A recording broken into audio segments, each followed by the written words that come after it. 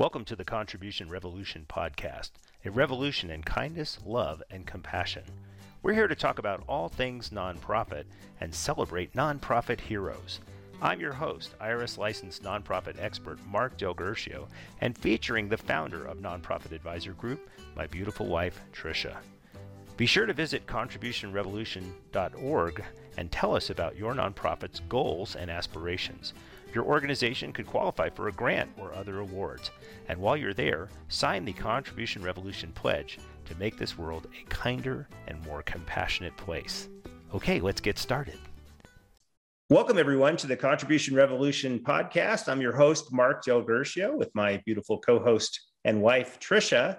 And today we have a very special guest, Griffin Pinkow of the Forseeable Future Foundation. And I love the name of that organization. So Griffin, thank you so much for joining us today. We're really excited to have you. Of course, I'm excited to be a part of it. Excellent. So we'll get right to it. I think that, you are vision impaired, correct? Yes. All right. And I'd like to have you share a little bit of your story. My understanding is that you realized that you were losing your vision at about 12 years old. May have started sooner than that, but that's when you kind of were experiencing the symptoms? Yes. So it's kind of, I guess, kind of funny or strange how we found out about my visual impairment and the visual challenge. I have retinitis pigmentosa, which is a retinal degenerative disease. My specific disease, retinitis pigmentosa, slowly takes your peripheral vision and shrinks until you have no vision at all. And we actually found out through sports. I've always been an athlete, and I was actually playing baseball, and one day in the outfield, I couldn't see the ball in the sky. I was running one way and the ball was going another way. And we realized there was something wrong with Griffin. What was the issue? And that's kind of how we delved into it and kind of started the journey. So I was diagnosed at 11 or 12, but even when I was younger, I'm night blindness as well. And people that have retinitis pigmentosa are usually night blind as well. And when I was younger, we'd go trick-or-treating.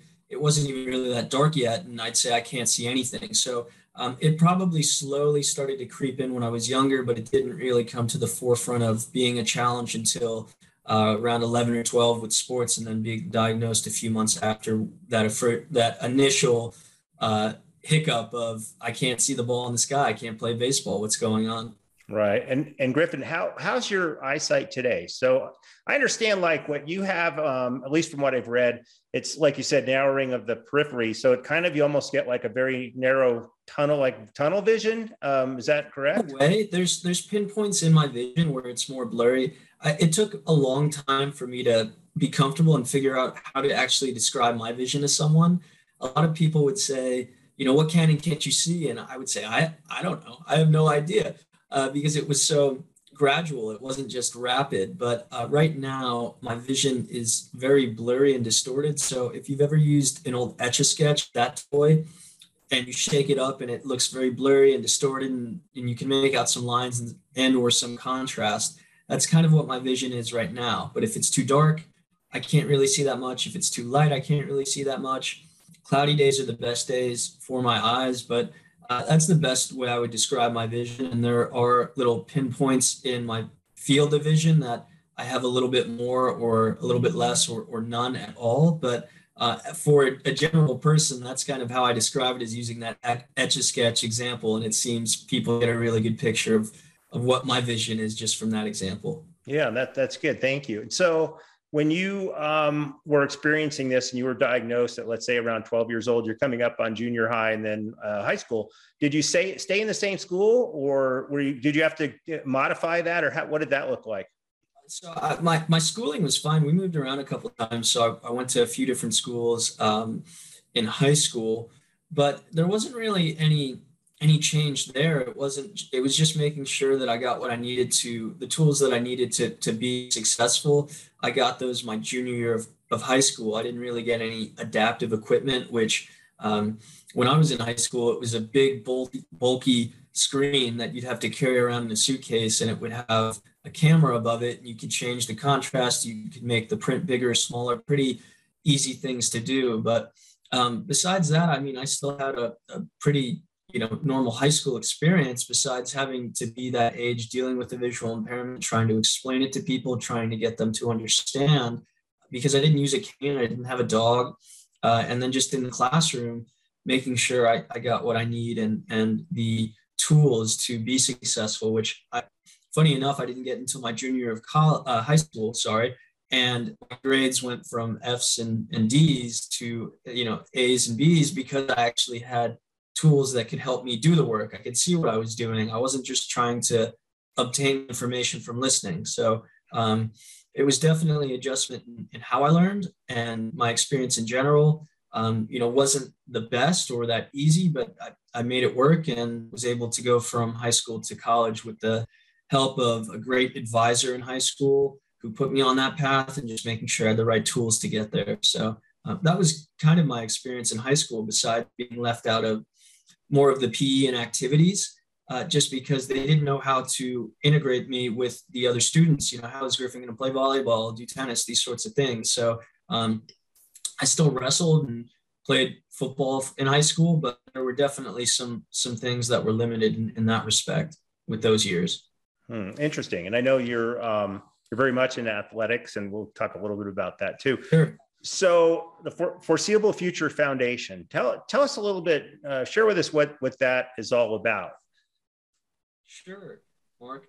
It's kind of, it turned into something that a community that I'm a part of, but after college, we did some events and some things on my local campus at Susquehanna University, where I attended college, and we did some awareness events, dining in the dark, activities where they had to be blindfolded and play mini pong and darts and do all these other activities to get them in that experience of how would we do this if we were Griffin or someone else like Griffin, to give them that perspective.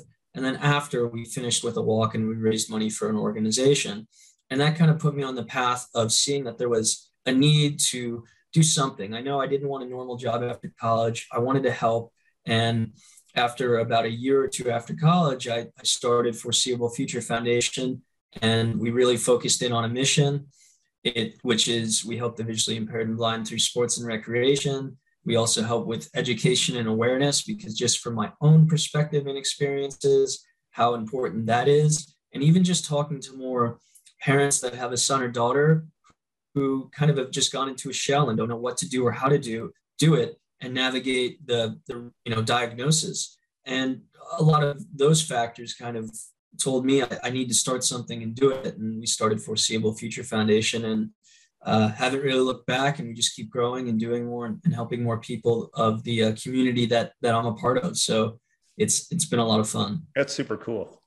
Your organization has been around almost 5 years now, and I understand that you have a gala coming up in June.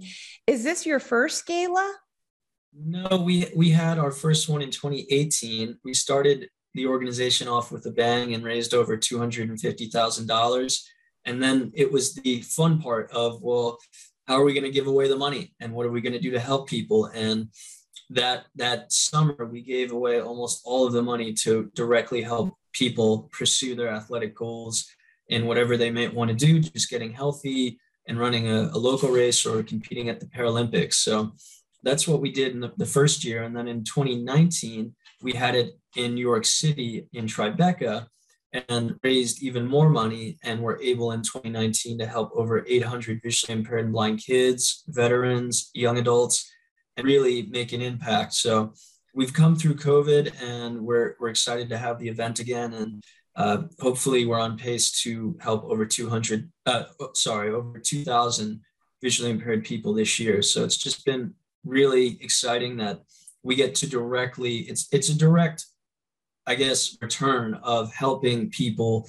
And whether there's a cure that's going to be coming on for myself or other individuals, that's great, but we get to help them with the between where they are still figuring out how to navigate their life, whether it's sports, whether it's recreation, or just helping them with some of the educational tools, or they're waiting for that next step of being in a clinical trial or whatever the case may be. We help them kind of with the here and now and whether there's a cure or not. So that's one big part of our mission, and what I've really been focusing on with this organization, and we've made an impact. That's awesome. So you're the founder. Tell us a little bit about your team. Do you have people working with you on this project? Yes. So at first, even just our board, a lot of people didn't, I don't want to say didn't want me to do it, but just thought that it wasn't the best move, that I should, maybe work in nonprofits or do something else at first. And when you tell me not to do something, that's not a good idea, because I'm going to do it. And if it doesn't work out, at least I tried, but I'm going to try to make it work. And kind of that's what I did with Foreseeable, and then went back to some friends and family and said, I made it happen. Now I need your help. So we were all kind of learning on the fly. In the first couple of years, we're all volunteers. And now we have, between a few collaborators and people we work with, we have also some great volunteers, and just a few other companies that help out where they can with certain things for the organization. So as we've grown our team because we're doing more. So I have a couple people with me just helping day to day, and then volunteers and some other people we collaborate with on certain projects. Hey, Griffin, I think, people listening to this would be curious as to like your mix of fundraising. So is your primary source of fundraising the once a year event, the gala, or is that, what percentage of it is that? Sure. So that's I'd say 95% is the gala, right? In COVID, we actually had an opportunity to do a virtual comedy fundraiser, and that went really well. So I think this year, besides the gala, we're going to do another event, hopefully in person in the fall somewhere. I'm not exactly sure where yet, but we will have something. And looking at other ways of fundraising, and whether there are other grants or just maybe trying to get some other private donors. But for the most part, our funding for the year comes from the gala. And then, of course, the Giving Tuesdays and those other little campaigns, we get nice bumps here and there. But to answer your question, Mark, it's mostly the gala right now. Hopefully we can spread that out so we can continue to grow and not just lean on that every year. Yeah, definitely. And I think that's, that's not the direction that most people go, because there's a lot more moving parts to pulling something like that off. Obviously, it's a lot of work, and there's an element of risk. Clearly, COVID kind of proved that out. Yeah. But there's high reward, right? If you can pull it off, you did really well. That's a phenomenal number. And Mark, we do a really different setting, so it's just more of a let's celebrate. Let's be here to have fun, but also celebrate this good cause. We don't have speakers over 2 minutes. We still have a program. It's all standing. We don't have the signed tables. So you don't have to sit with the 10 people from your company at a table. We have more of a cool, light, mingle or cocktail that's extended with more than just appetizers. And we still have a program, but our model for it has been, I think, different and refreshing, and people really like it. And that's part of how I think we've been able to grow it just from a gala, because we at first thought, well, we need to do something traditional. And then we brought in a few people from the board, and just in general thinking, how can we make this different and really want people to come back besides, for a great organization and show the work we're doing? What else can we do to make it different? So we'll see where that goes in the future, but it's been working right now. And our goal with this year is to raise over 600,000, which I think we can easily do, and hopefully eclipse that number with this event. Now, is that supported primarily by corporate sponsors? Yes, it's just mostly corporate sponsors, and then we have tickets as well. But because the people we help are more in the younger 40 and under sort of range. There are some people here and there, but that's our target audience, with benefactors and people we support and help.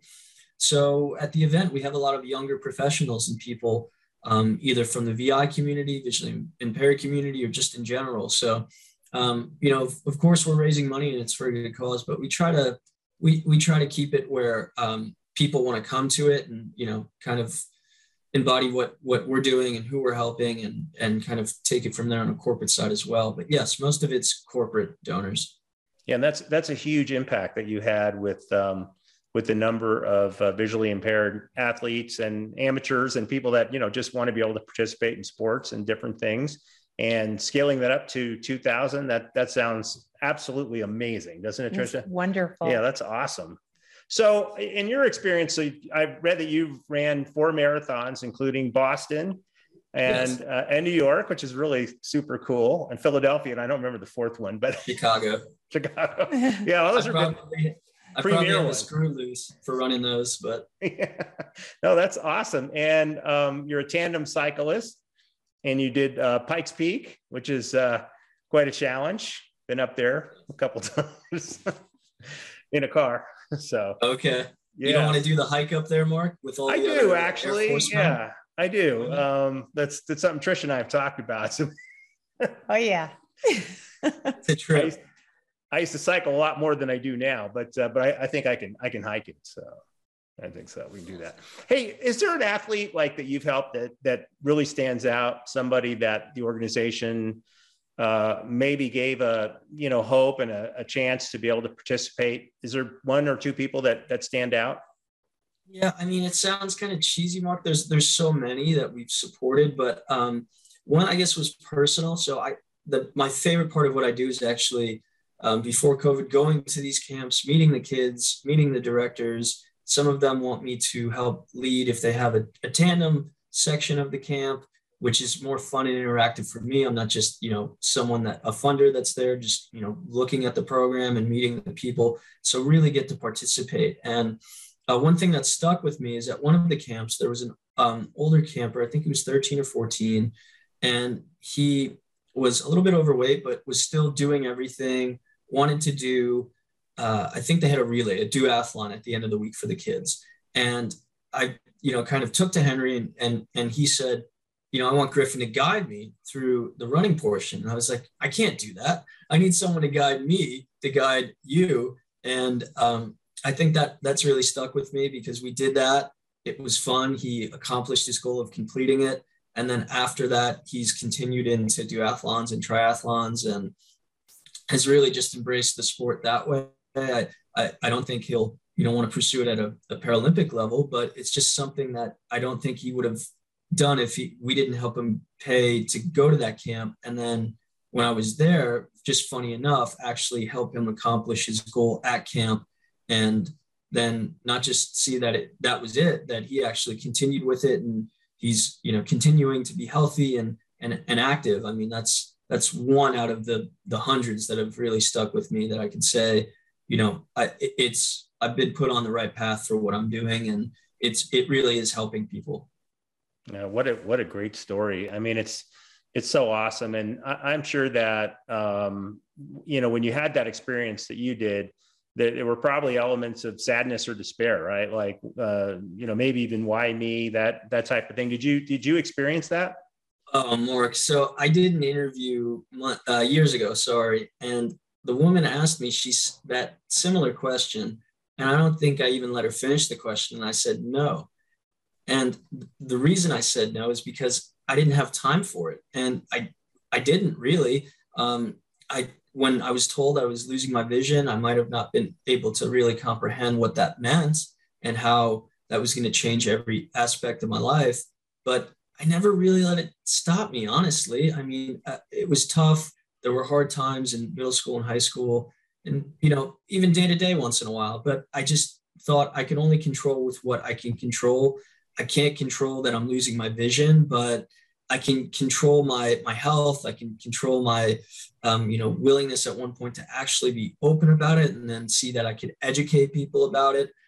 So it sounds silly, but I really never had time for that, to have a little pity party for myself, because it's just not me. And I mean that, everyone's probably like, come on, really? Like you net this, that, and the other. And just no, it's just who I am. So no, because I just never had time for it. And I think that's very healthy for me personally, and has been able to help me do what I do now. Yeah, that's a great message. I mean, it's the book, When Man Search for Meaning. It's not what happens, but the meaning you attach to it, and being able to have that positive attitude. It does sound sometimes overworked, but it really is the origin of overcoming, right? You first have to have the attitude that whatever it is that's going on, that you can overcome it. and then turn that around to help other people is even more extraordinary. And, yeah, and making it your life's purpose, which is so cool. Like, that's amazing. Yes. And it's cool, Mark, because a lot of these people I either have become friends with, or friend of a friend, or, you know, we supported a camp for veterans to go to Colorado Springs and try out tandem cycling. And I mean, of course I paid for myself, but I was at the camp as well. And I got to spend a week with those people, and now they're friends for life. So I guess those experiences are really cool for me as well, to just have those, where it kind of all comes for full circle, honestly, with what I do, what I'm doing for the community, and how we're kind of helping similar people, or people that might have not been in that position, or needed someone, where it's, you know, I just lost my vision. What do I do? Who do I, you know, how do I do it? Well, you know, we're here. Foreseeable's here. If you want to be active, if you want to do something with recreation, we're here. If not, no problem. But, you know, let us know. So I think that's been a big thing I've found out just with this organization, which has been really cool personally. Yeah. And you guys have taken people skiing, right? They've gone snow skiing. We've done multiple different things. We've had people go golfing, blind golf. We've helped people in Wichita, Kansas with blind golf and get active there. We've helped 4 or 5 different organizations in Colorado do adaptive skiing and get some kiddos on snowboards and skis and get them down the mountain. So many different things, so many programs, you know, week-long camps all over the country where they get to experience about 50 or 60 different adaptive sports in a week and get to try what they like and what they maybe don't like, but they're trying them. So yeah, we do a lot with different adaptive sports to get people active. Mm. You're very busy. I see that you have so many different mediums, like you use social media, you use YouTube, you have a blog, you have a newsletter, you have so many different ways for, you know, providing that information to people. Is there one of the sources that you use that you feel you get the most traction from? I think it might make sense. I think the blog, honestly, just because, and that's my favorite part, even if it doesn't really get as much traction as I think, or drive as much traffic there, I think the blog is the best part, because I mean, that's that we get to share all the stories and all the people we help, and you know, readers or users on our site or just people in general kind of get to see the work we do. And I can talk about it all day, but when they see, or even I'd say our YouTube channel, you know, which is kind of obvious, but they see a video of someone who've helped, or an organization, or they read the story of, you know, a blind veteran in Kansas that, you know, lost her vision, lost this, that, and the other, and you know, got into rowing or got active and now is moving again. So I think between those two mediums, is where we drive the most traffic, with people actually seeing what we do. You're very inspiring to me. Is there what is the best time of day that you get your best work done? I'd say morning. And the reason I say that is because you can't see him, but I have a black lab, Lester, who's my seeing eye dog. I got him, he's 4 now. I got him about 3.5 years ago. So if I wasn't a morning person before, I am now, because he gets me up early. And I'd say that's when I get most of my work done. Is usually best time for me is in the morning, which is kind of strange because I usually do my workouts later in the day or at night. And I think they say your best time to do your workout is in the morning, but it's just wherever you can fit it in. What do you have what's like a personal goal for you in the future? Like something that you want to do that you haven't done yet? I think Mark, I really just always want to travel and do things. Even when I'm not doing something, I feel like I need to do something. So one thing that I thought I'd never do, I'm doing this thing called the Fjallraven Classic with my brother and Lester, where this company actually has different excursions that you can do, and they're hiking trips or different sort of trips. So Jake, Lester, and I are going to do I think a 4-day hiking trip in Colorado. So That's something I never thought I would do. It's been on, on the bucket list. And in August, it looks like we're going to be doing that together, which is a really cool thing to do with my brother, and also bring Lester with me and just kind of do something different. I mean, of course, the obvious for me personally is to make a world championship team in the, paracycling world. But personally, I'd say doing that with my brother is going to be really cool, and excited that that actually happened. I didn't think I'd ever do something that crazy. I always wanted to hike Mount Kilimanjaro or do Everest, or just do something crazy. I guess from running and cycling, I'm kind of an adrenaline junkie, I'd say. So those are fun things, just active things that I'll be doing. I mean, even when I was in New York City, I do trapeze classes. And just quickly, I'll share this with both of you. It was a funny story. I was climbing up the ladder to do the position or act or whatever they call it. And I got to the top, did the move, and then came down into the net and asked my friend Liam, who was with me, Liam, I can see I'm climbing up a ladder. I don't know how high up I am. And I asked Liam, I said about 10 or 20 feet. And he laughed at me and said, Griffin, you're 30 feet in the air. And it's like, oh, okay. So I guess the visual challenge takes the fear out of things. That was an interesting experience. And then I did it again. So I guess that's the one benefit, I guess. It's as silly as that might sound. I mean, I guess it takes the fear out of some things, but you still have to have the personality or whatever it is within you to actually do it. So those are just some personal goals, I guess, that are actually happening, which is really cool. Yeah, it's awesome. And I mean, it's something that, people with vision, ever since I was a kid, when I first saw somebody that was walking with a cane or a service animal and thought, wow, that how could you survive if you couldn't see, right? Like, it was like the most fundamental thing. If I had to lose something, would be hearing or something other than sight. And yet it's fairly commonplace. There's probably millions of people that are vision impaired, and that, the modifications that they make and live normal lives, right? It's really awesome. And helping people be able to participate in recreational activities, physical activities is so important, because it's probably easy to just sit in a chair all day and not do something, right? And get out, and whether you need a guide or somebody to help you along with that, but doing it is super important. I know when I stopped running outdoors, and that was kind of a big transition for me. It was beating my body up way too much. It was a couple of years ago,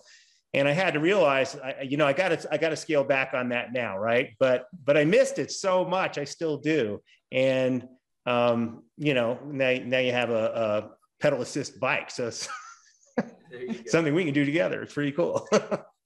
and yeah, it's always just finding that workaround that something that can help you do it, at least in my regard, but just, I guess, can be applied to anyone really. And it's interesting too with the foundation. I had two instances where one person was really apprehensive and just didn't know what to say or how to say it, or just they wanted to say something and they didn't know how. And after they saw me in a pottery class where I met this person, and saw that I approached him and we were chatting, months later, he said, Griffin, I feel terrible. And I said, what's wrong? Are you okay? And he told me, I didn't know how to say or what to say, or if I could say it to you. I didn't know. And that's silly of me, but that's how I felt. And I had another instance when I was working out in a gym in New York City, and this massive Australian was helping me with the treadmill because it couldn't work. It wasn't working. I was cursing at it, and I had to do 5 miles for a marathon, a training run on that treadmill, which was brutal. And that was it. He helped me. And then months later, he approached me when I was leaving the gym and said, Griffin, I see that you have a visual challenge, but you're in here working harder than anyone. I'm over here on my phone. I'm looking at pictures. I need someone to train with me to keep me moving. Do you want to train?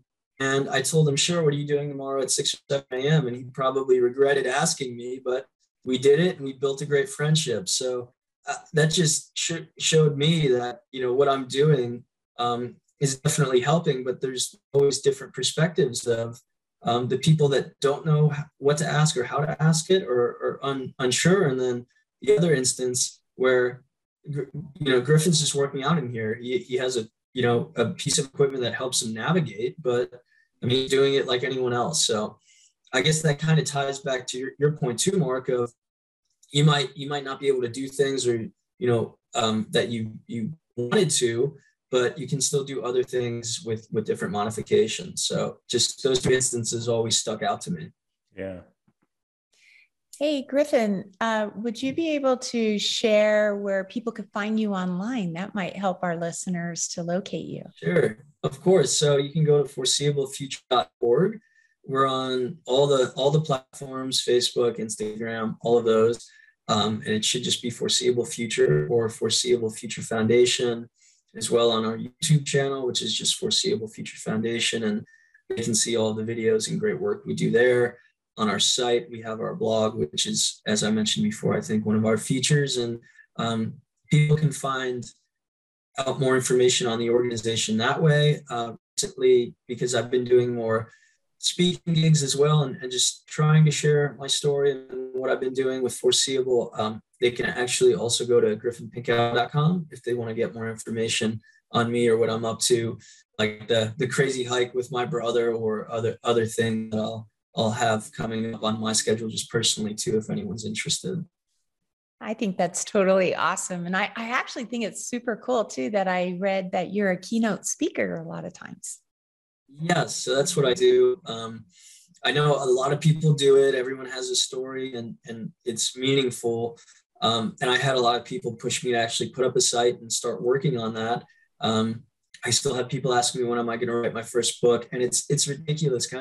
It's kind of ridiculous because I'm not focused on any of that. I'm just focused on, the cycling, the organization. But I guess from the instances that I've shared with people, like I mentioned with Henry, it's enough where I should do it because it really, even if I don't think it'll help someone, it does. So I'm excited that I'm doing more of those and sharing the story and Foreseeable story that way as well. So that's exciting. I'm really excited to follow about the upcoming hike in Colorado. Aren't you, Mark? Yeah, absolutely. I want to see all about that. We're going to have a GoPro. I don't know if it's going to be strapped to me or to Lester, but we're going to document the whole thing.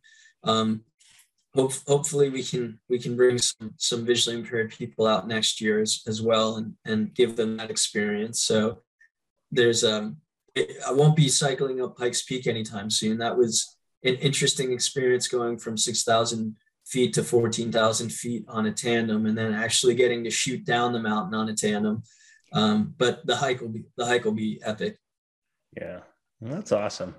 Well, Griffin, thank you so much for joining us today. I think your story is phenomenal, and really more importantly, what you're doing for other people and how you're doing it is it's really an inspiration. And so, thank you for your time today. I'm glad we got to meet.